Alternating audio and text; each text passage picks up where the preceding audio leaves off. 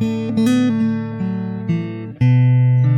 are about to enjoy a presentation recorded at the 2023 Michigan Conference Camp Meeting held at Cedar Lake, Michigan. We pray that the Lord will bless you as you listen. Heavenly Father, we thank you this morning for the gift of life. Yes, physical life today, but also the promise of eternal life with you. As we begin this day, we ask that you would turn our minds and our hearts to you, that you would send your Holy Spirit that we may understand the things that we find in your word. We pray in Jesus' name. Amen. Please turn with me to John chapter 4. John chapter 4, as we look at probably one of the most well-known stories found in the Gospels, and that is the woman at the well. John chapter 4. And we'll begin in verse number 1. When therefore the Lord knew how the Pharisees had heard that Jesus made and baptized more disciples than John, though Jesus himself baptized not but his disciples, he left Judea and departed again into Galilee. And verse 4 says that he must needs, or he had to go through Samaria. Now, if you look at a map of the Holy Land, Samaria does indeed lie between where Jesus was and Jerusalem. There was more than one way to get there for sure, and any good Jew in Jesus' time made sure that they found the other ways to get there. As you probably know, the Jews and the Samaritans were not exactly best of friends. And it had been this way for many, many, many, many years. And by the time Jesus appears on the scene, the Jews and the Samaritans are enemies living next door, at least spiritually speaking. In order to really understand this story, we need to remind ourselves and review who are the Samaritans? How did they end up there? And why did this animosity between the Jews and the Samaritans, where had it come from? We'll come back to John chapter 4 in just a moment, but turn with me to 2 Kings chapter 17. That's 2 Kings chapter 17. And in this chapter, we have the history of the Samaritans and Samaria. Chapter 17 of 2 Kings begins with Assyria capturing Samaria. This is the 10 northern tribes as they fall. If you remember the history of Israel, after the split between the 10 northern tribes and the 2 southern tribes of Judah, the 10 northern tribes just descend steadily further and further into apostasy and rebellion. Now, Judah wasn't too far behind them, but Judah's history was kind of up and down like a roller coaster. Unfortunately, the 10 northern tribes, there was no roller coaster. It was just that slip and slide straight down. And so 2 Kings 17 records the capture of Samaria and the dispersion of the 10 northern tribes. We're going to jump to verse 24. Because the king of Assyria realizes after he has carted away most of the people in this region that he has a problem on his hands. He now has an empty territory. What is he going to do with it? So let's pick up the story in verse 24. And the king of Assyria brought men from Babylon, and Cutha, and from Ava, and Hamath, and Sepharvaim, and placed them in the cities of Samaria instead of the children of Israel, and they possessed Samaria, and they dwelt in the cities thereof. So the solution that the king of Assyria comes up with to repopulate his conquered territory is to bring in people from lots of different places within his realm. And the first place mentioned is where? Babylon. Verse 25 goes on, and so it was at the beginning of their dwelling there, that they feared not the Lord. Therefore the Lord sent lions among them, which slew some of them. Therefore they spake to the king of Assyria, saying, the nations which thou hast removed and placed in the cities of Samaria, they do not know the manner of the God of the land. Therefore he hath sent lions among them, and behold, they slay them, because they know not the manner of the God of the land. Okay, so this is the mindset of these pagan people that have been transplanted back into the region of the 10 northern tribes. And their mindset is this, that there is a God for each little area that you might be, right? There is a god of Babylon, and there's a god of, what was another place, Ava, and there's a god of Sepharvaim, and there's a god of the trees and a god of the mountains and so forth. You get the idea. And when you live under this mindset, life becomes extremely difficult and taxing because you have to remember where you are because the rules change, right? The god of Babylon might have different rules than the god of the trees over here. And the god of the mountain might have different rules than the god of Ava over here. Can you imagine a more stressful and fearful way to live than trying to figure out what the rules might be today, where the God is that you happen to be? This is the Babylonian mindset. Let's not forget that. Verse 27 goes on, the king of Assyria commanded, saying, "Carry thither one of the priests whom you brought from there, and let them go and dwell there, and let them teach the manner of the God of the land." Not a bad idea, right? The king of Assyria says, let's go, let's get one of the Israelite priests, bring them back, and they can teach them about the God of the land. However, given what you know about the faithfulness of the Israelite priests, at least in those 10 northern tribes, was this going to be a successful plan? Probably not. Verse 28. Then one of the priests whom they had carried away from Samaria came and dwelt in Bethel and taught them how they should fear the Lord. Now, Bethel was one of the 2 religious centers that Jeroboam had set up. Jeroboam was the first king of the 10 northern tribes, and he was the one that was responsible for sending the 10 northern tribes into this nonstop spiral into apostasy. He was the one that set up these golden calves, one in Bethel, the other in Dan on the other northern end of the territory. And he did not want his people in the 10 northern tribes going back down to Jerusalem to worship, because he thought, the Bible says, if they go to Jerusalem, they'll eventually return to the true worship of God, and then I will lose my power in my kingdom. So he sets up false centers of worship, these golden calves. He goes further than that, in Bethel especially. He sets up a false priesthood, and then he sets up a false day of worship. And it's very fascinating in Jeroboam's story. As he enters as king, he goes into his temple that he has set up. And as he is there, in a sense, combining the powers of church and state together, trying to offer sacrifices as king, there is a true prophet of God that shows up. And he reprimands him. And if you remember the story, Jeroboam stretches forth his hand to lay hold on the prophet. And what happens to the king's hand? It withers up. It's a type of the mark of the beast, right? The mark can be placed on the hand or the forehead. There's another king later on in Israel's history, actually Judah's history, that does the same mistake. As king, he goes into the temple, and when the priests confront him, and he's about to lay hold on the priests, he gets leprosy in the forehead. So mark on the hand or the forehead, combining the powers of church and state. This is the mindset and the thought process that has arisen in the land of Samaria. So we're in verse 29.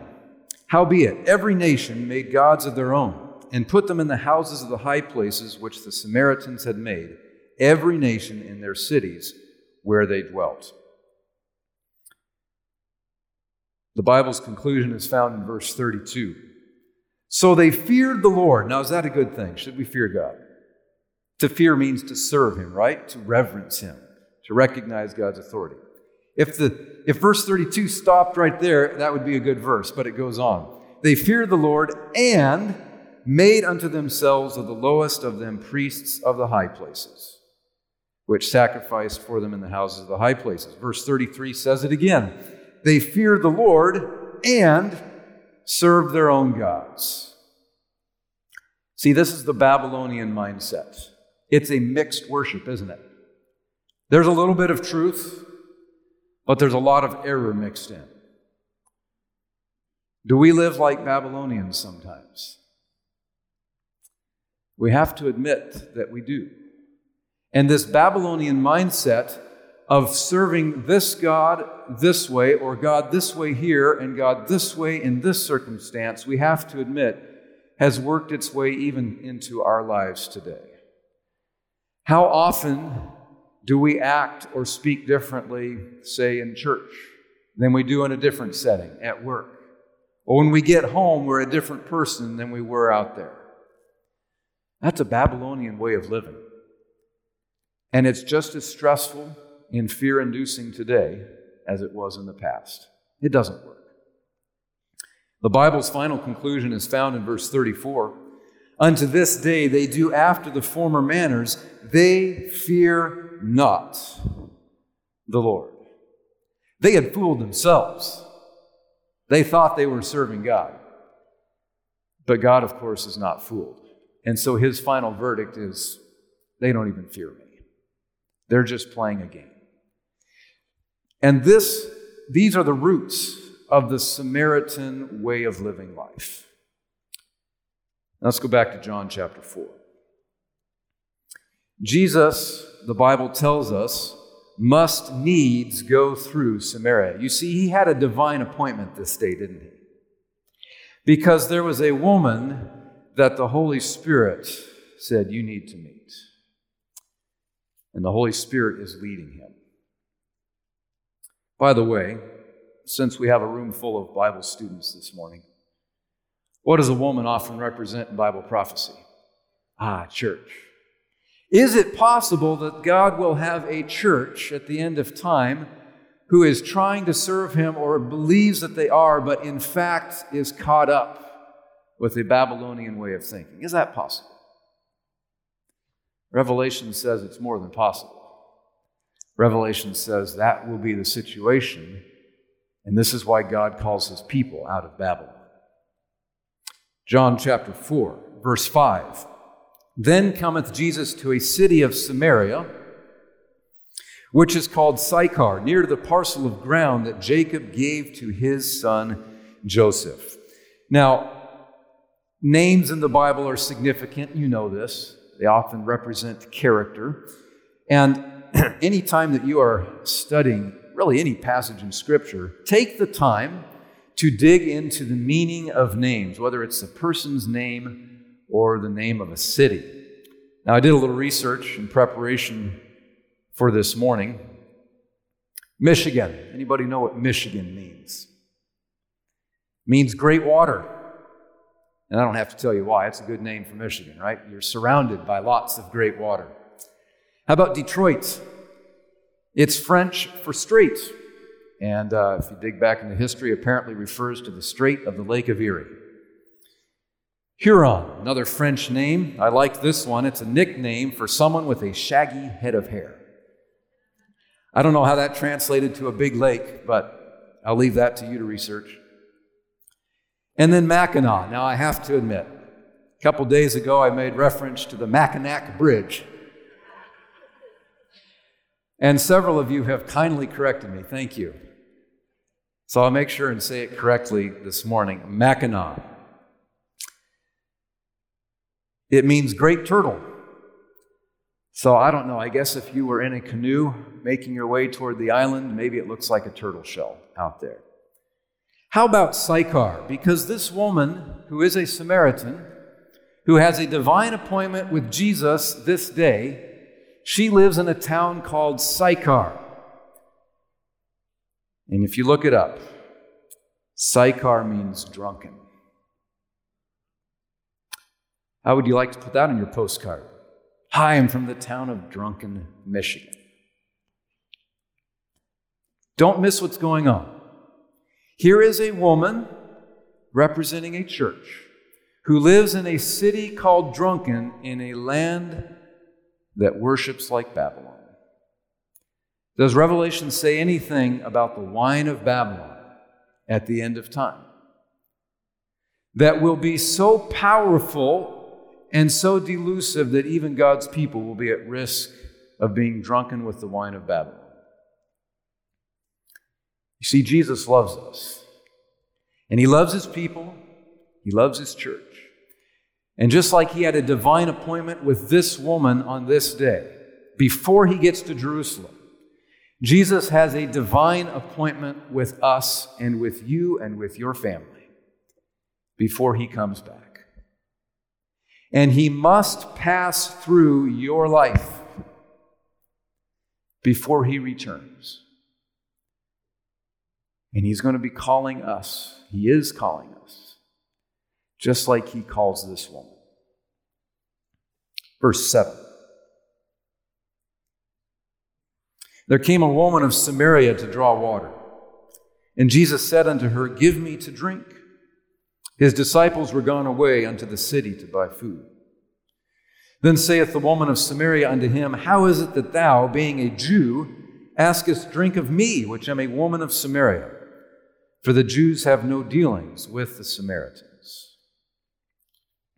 Jesus answered and said unto her, If you knew the gift of God, and who it is that said unto thee, Give me to drink, you would have asked of him, and he would have given thee living water. Jesus does this, doesn't he? He tends to interrupt us in our lives. Have you ever experienced this? Has God ever interrupted you in the round of your daily life? This day began like any other for this woman. She got up, got herself together, and somewhere around the middle of the day, she went to the well to get water. Typically, this was not the time of day that people would go to the well, right? It's hot. It's hard work drawing water out of the well. But if we remember this woman's history, and we'll get to that, there was probably a reason why she was coming to this well in the middle of the day when nobody else would be there. She had had enough experience with people watching where she went and then whispering about it, right? And so she wanted to go when nobody else would come. But now here is this stranger, and a Jew at that, and he is trying to engage her in conversation. He is interrupting her day. If God has ever interrupted your life before, he has mine. Your first reaction, my first reaction, is often to kind of respond as she did. Why are you doing this? What's the point? Let me get back to my plan, right? Jesus is trying to shift her focus to something of eternal reality. Let's keep reading. Verse 11. The woman said unto him, Sir, thou hast nothing to draw with, and the well is deep. From whence then hast thou that living water? Are you greater than our father Jacob, which gave us the well, and drank thereof himself, and his children, and his cattle? And Jesus answered and said unto her, Whosoever drinketh of this water shall thirst again. But whosoever drinketh of the water that I shall give him shall never thirst. But the water that I shall give him shall be in him a well of water springing up into everlasting life. And as Jesus talks about living water and eternal life, something starts to stir inside of this woman, right? And all of a sudden, she's not quite as annoyed at the interruption in her life. I shared with you a few mornings ago an experience where God interrupted my life. I'll briefly repeat that and go a little further in the story this morning. I had taught music for 7 years at one of our boarding academies out in Virginia. And after 7 years of doing that, I was ready to go get my doctorate in music so I could teach at a college or university. This was my plan for my life, right? I had it all mapped out. And so, at the same time, I had just met Stacy, who we would get married a couple years later. And so I said, this is a great time to try to get closer to her. So I found a university, got accepted there, University of Georgia. She was teaching first and second grade at one of our schools in Atlanta at the time. So that commute, it's about an hour from Athens to Atlanta. That's a lot better than Virginia down to Atlanta. And we had gotten married. This was 2008. And about 2 months after we got married, guest speaker came through our church for the weekend and made a call at the end of the weekend. If you feel the Lord calling you to full-time gospel ministry, come forward and join me on the stage. And all of a sudden, I found myself walking up to the front of the stage. God had just interrupted my life. Praise God, my new bride was excited with me, and so we started praying through that entire school year. This was late in August. We prayed and we prayed and we prayed. Lord, show us what it is you want us to do. We're willing to go be missionaries. We're off to China, maybe. What does he want us to do? And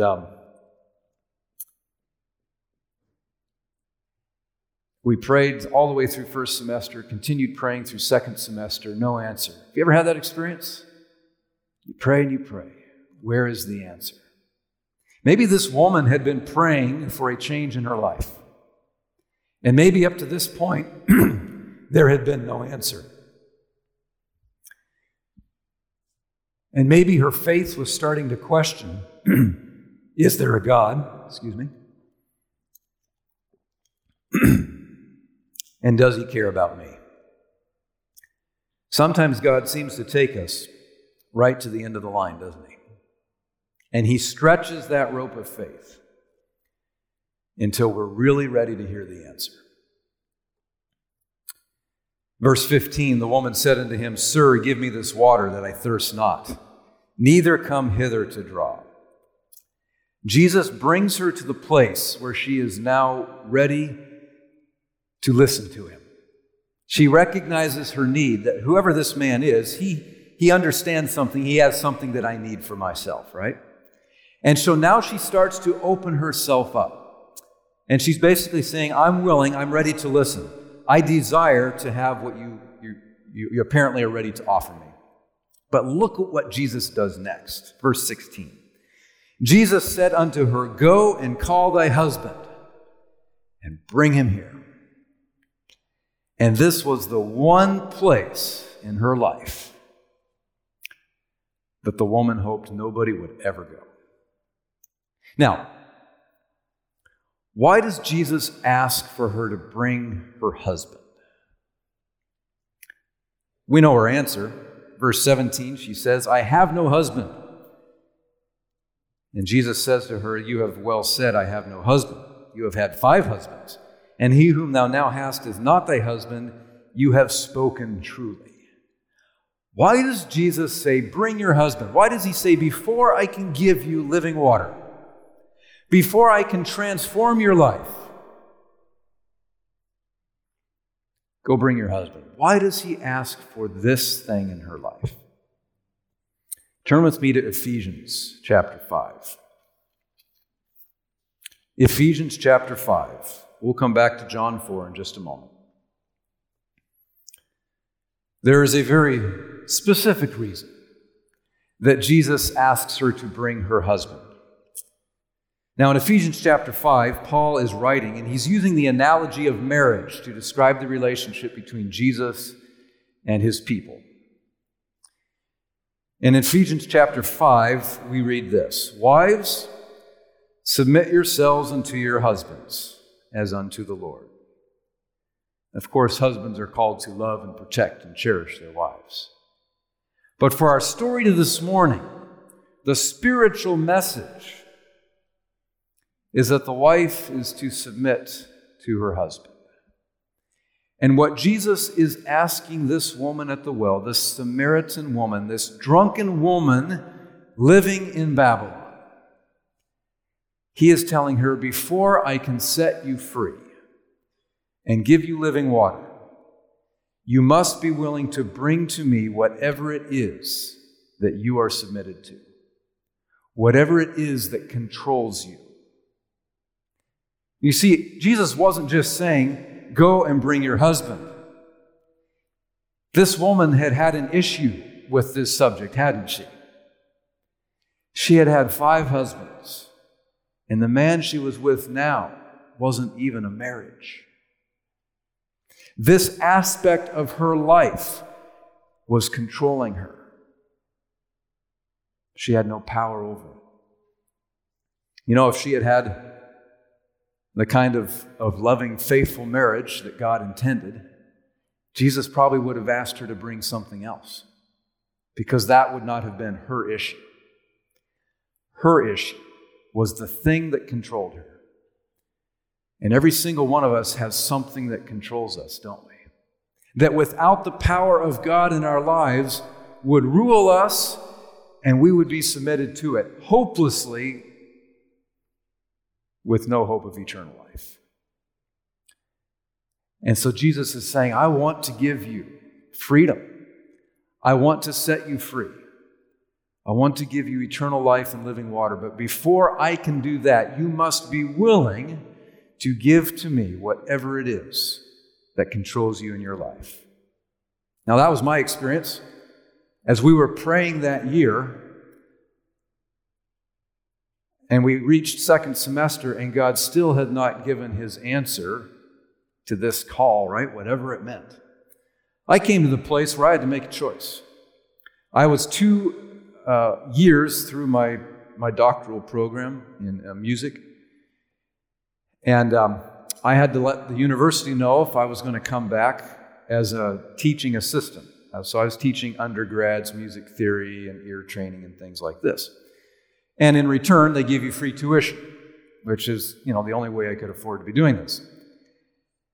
And so we reached March, and I had a choice to make. Am I going to hang on to this dream, which I have set for myself? Or am I going to make myself available to whatever God's answer might be? I had to pray a lot about that. But I eventually told the university I'm not going to reapply for that assistantship, which in my mind meant so much for this dream, right? So I told them that, and we continued praying. And I think I shared this part of the story as well. We were now in early April, and my wife had to let her school know by May 1st if she was coming back to teach or not. Now we are praying a very specific prayer. And I can't tell you that it's always God's will that we pray specific dates, but I do believe that it is God's will that we pray specifically. If we're not praying specific prayers, how do we know when God gives a specific answer? Right? So I do want to challenge you this morning, whatever the issues may be and challenges in your life or in your family right now, pray specific prayers based on promises of God. This frees him up to answer in a way that we will recognize he is answering. And then we can give him the glory. It was April 28 or 29. And we were praying yet again. This is now like 8 months into this experience. And my wife and I are praying there in our living room, and the phone rings. It's a friend of ours working at another boarding academy. And he said, "Hey, Tim, would you like to come teach academy music once again?" Now remember, my goal had been to never do that again. I'm going to get my doctorate, work at a college or university. And my first response was, absolutely not, but thanks for calling. But when you've been praying for 8 months and praying a specific prayer, Lord, we need to know by this date, and then an answer comes just in time, we couldn't ignore it. So for about a week, I said, give me a few days. And for a week, I went and yelled at God. And he patiently listened to me. And then we said, yes, we'll do that. And that experience was a tremendous blessing in our lives in many, many ways. I learned an important lesson through this experience too, and that is the simple lesson of obedience. It's a lesson we all have to learn, right? Letting go, letting God take control.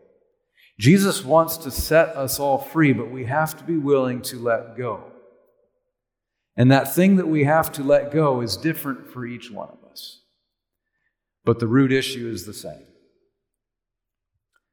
So Jesus calls the woman, or he says to the woman, bring your husband, bring to me the thing that controls you.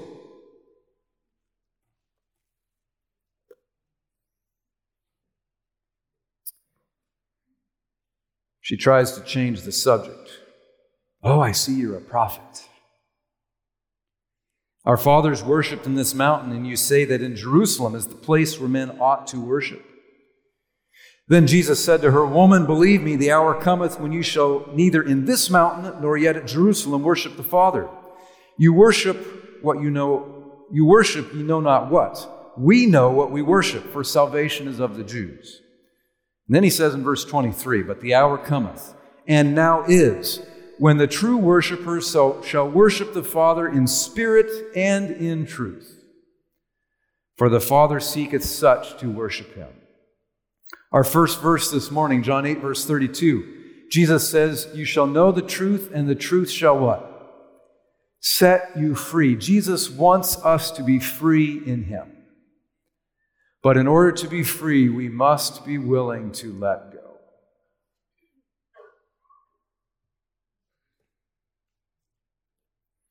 Verse 25, the woman said unto him, I know that the Messiah cometh, which is called Christ. When he is come, he will tell us all things. And Jesus said unto her, I that speak unto you am he. You know, Jesus didn't tell many people that directly that he was the Messiah, because there were not that many people who were ready to hear it. There were not that many people who were willing to completely surrender their life to him. But this woman was willing. She was ready. And to the extent that we are willing to let go and let God take control, to that extent, he can work in our lives. I'm going to tell you another testimony that our family has of God's leading. We had moved with Stacy's parents to Missouri. This was about 10 years ago, after my time teaching at that second academy. We had found a place in the country. We'd been praying for a long time. Lord, we want to live in the country. And so we finally found a place in Missouri, a little bit outside of Kansas City. And we had moved there, and Stacy and I built our house in the country. And in early 2019, which was just a couple of years after we finally finished the house, we both became convicted that we should put it up for sale. Now, we had several reasons for doing this. One of mine was that the ministry that we had started, Pathway to Paradise Ministries, started in a room in the basement. And we were running out of room in that room in the basement. And my thought process was, if we can sell our house and downsize a little bit, that would give us a little bit of cash to put toward the ministry, and maybe I can put up a little pole building or something like that on a corner of the property. And so, with a lot of prayer, we finally decided to list our newly built house for 6 months, 180 days. And we told the realtor exactly what we were doing and why. And she kind of looked at us cross-eyed like, okay. But she went along with it. She was actually the one that had sold us the property when we bought it a few years before. She probably thought, what are these people up to? The only offer we got on our house came on day 180, very last day. And it was for the exact amount that I had been praying for a minimum that we could accept. So I immediately thought I should have been praying for a higher minimum. No. Clearly, we were moving somewhere, right? The Lord is leading, but where? Now, at the same time we had listed our house, Stacy's parents had said, well, if you're going to move, we're not staying here without our grandkids. So they had listed their place as well. And in the 30 days that it took our house to close, her parents got an offer on their place. Now, this was in September, October, so fall of 2019. Winter is coming soon, and we have no idea where we are all going. So we started looking literally across the country, from Idaho all the way out to the East Coast. And it's now getting cold, and we have to get out of our houses. Where are we going? Well, the Lord provided. The folks that had bought her parents' place were actually moving their business from California out to Missouri. And they literally had semi-truckloads of equipment to move out. And so they said, we can't stay here yet because we're still in California. Would you mind staying in the house that we just bought for a few months over winter to keep an eye on our things? And we said, well, okay, we'll do that. We finally decided that we needed to focus our search and stay in Missouri. And it was right around the turn of the year here, so just right at the beginning of 2020, we found the house that we now live in Missouri, just a couple hours from where we had been, a little bit further down in the Ozark Mountains. And we closed on our house in late February of 2024, just a few weeks before the world or the United States went nuts with COVID. Now, here's the miraculous part of the story. About 2 weeks after we closed on our house, a for sale sign went up in front of an Adventist church 15 minutes from our house. The little country church, you know the story. People had moved away, died off, gotten old, and they were down to 4 or 5 people, and it just wasn't working anymore. So that church had closed a few months before we actually moved there, but the for sale sign went up right after we got in the area. And we walked through the church, looking at it. Could possibly this be, a place where our ministry could land? My first reaction was, no, there's too much work that needs to be done. Termite damage, water damage, you name it. It was in bad shape. But we prayed about it, and to make a long story short, the Lord brought enough money, donations, to purchase the church, and then a lot more money to completely remodel it. So rather than a little pole barn, we now have a nice little country church to operate from. We've built recording studios in the basement, completely remodeled. The only thing that remains is the bright red pews. However they made those back in the late 70s, it was good material because those pews are still very comfortable. And praise the Lord, we've been able to reopen the church for services as well. And so we have a group meeting there each week, small but faithful group, part of the Iowa-Missouri Conference. So we look back and we see the Lord knew exactly what He's doing. His timing was exactly right as well. But we had to be willing to let go, right? That new house we had just built.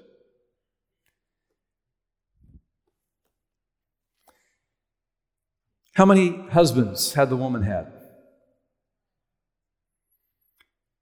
And the man she was with now was not even her husband. So that's 6 men. 6 things that had controlled her in her life. And now whom is she standing in front of? She's standing in front of husband number 7. The perfect man. She finally finds Mr. Right. And this is a relationship that fuels her and feeds her for the rest of her life and protects her. And she becomes one of the greatest evangelists that we have recorded in the Gospels, doesn't she? She runs back to town, and the entire city comes back to Jesus. This is how Jesus wants to use each one of us. If you can get us to let go so that He can set us free in Him. He has an entire mission field for each one of you, for each family here, and certainly for each church represented. He has an entire mission field, and He says the harvest is ready, right? He just needs the workers who are willing to let go. Now, I'm not saying this morning, go and put up your house for sale. But we each have a test in our lives, don't we? We each have something, whether it's that dream or something physical like the house or the things or whatever it may be. We often think of those things that we have to surrender and let go as all the bad things, the bad habits. Sometimes it can be good things that we have to be willing to let go of. And sometimes God may take those things from us. Sometimes He may give them back. The Lord was good to me. After I said, yes, I'll go teach Academy Music again, He said, okay, and I'll give you the doctoral degree. And that conference actually helped me finish the degree. I think the Lord was smiling. He said, you can finish it. You're not going to need it. I have other plans for you. Sometimes God gives things back. It's up to Him. We need to trust Him, whatever He knows is best for each one of us in our lives. So I want to give you that encouragement and that challenge this morning. Wherever you are in your walk with God right now, I do know this. There is always the next thing, the next test. The next thing that God is saying, are you willing to trust me with this? And I encourage you and I challenge you to say yes and to trust. Even if you can't see what it might mean for you, if you say yes, I can promise you this, that God's plan for you is far greater than your plan is for yourself. And the mission field that He has for you is far richer than the one that you may think you have. If you're willing this morning to say, God, I'm willing to say yes. I might be struggling with it, okay, but I'm willing to say yes. Whatever that might mean in my life. If that's your desire to say that, would you stand where we're at right now as we say yes to God? Let us pray. Heavenly Father, you had a divine appointment for your Son that day as He walked through Samaria. And we know that you have a divine appointment for each one of us. Before you come back, you must pass through our lives. And the question is always the same, even though it may look different for each one of us. Are you willing to let go so that you can grab hold of me? Father, we have stood here together this morning in an effort to show you that we are willing to say yes. So I ask that you would be with each person here, each family represented, and enable us and strengthen us to say yes to you so that you can use us and fill us and give us that everlasting water to share with others. We pray in Jesus' name. Amen. To listen to more of these presentations, you may visit the audio archives at MSDA.org/audio2023 or search for Michigan Conference Camp Meeting wherever you get your podcast.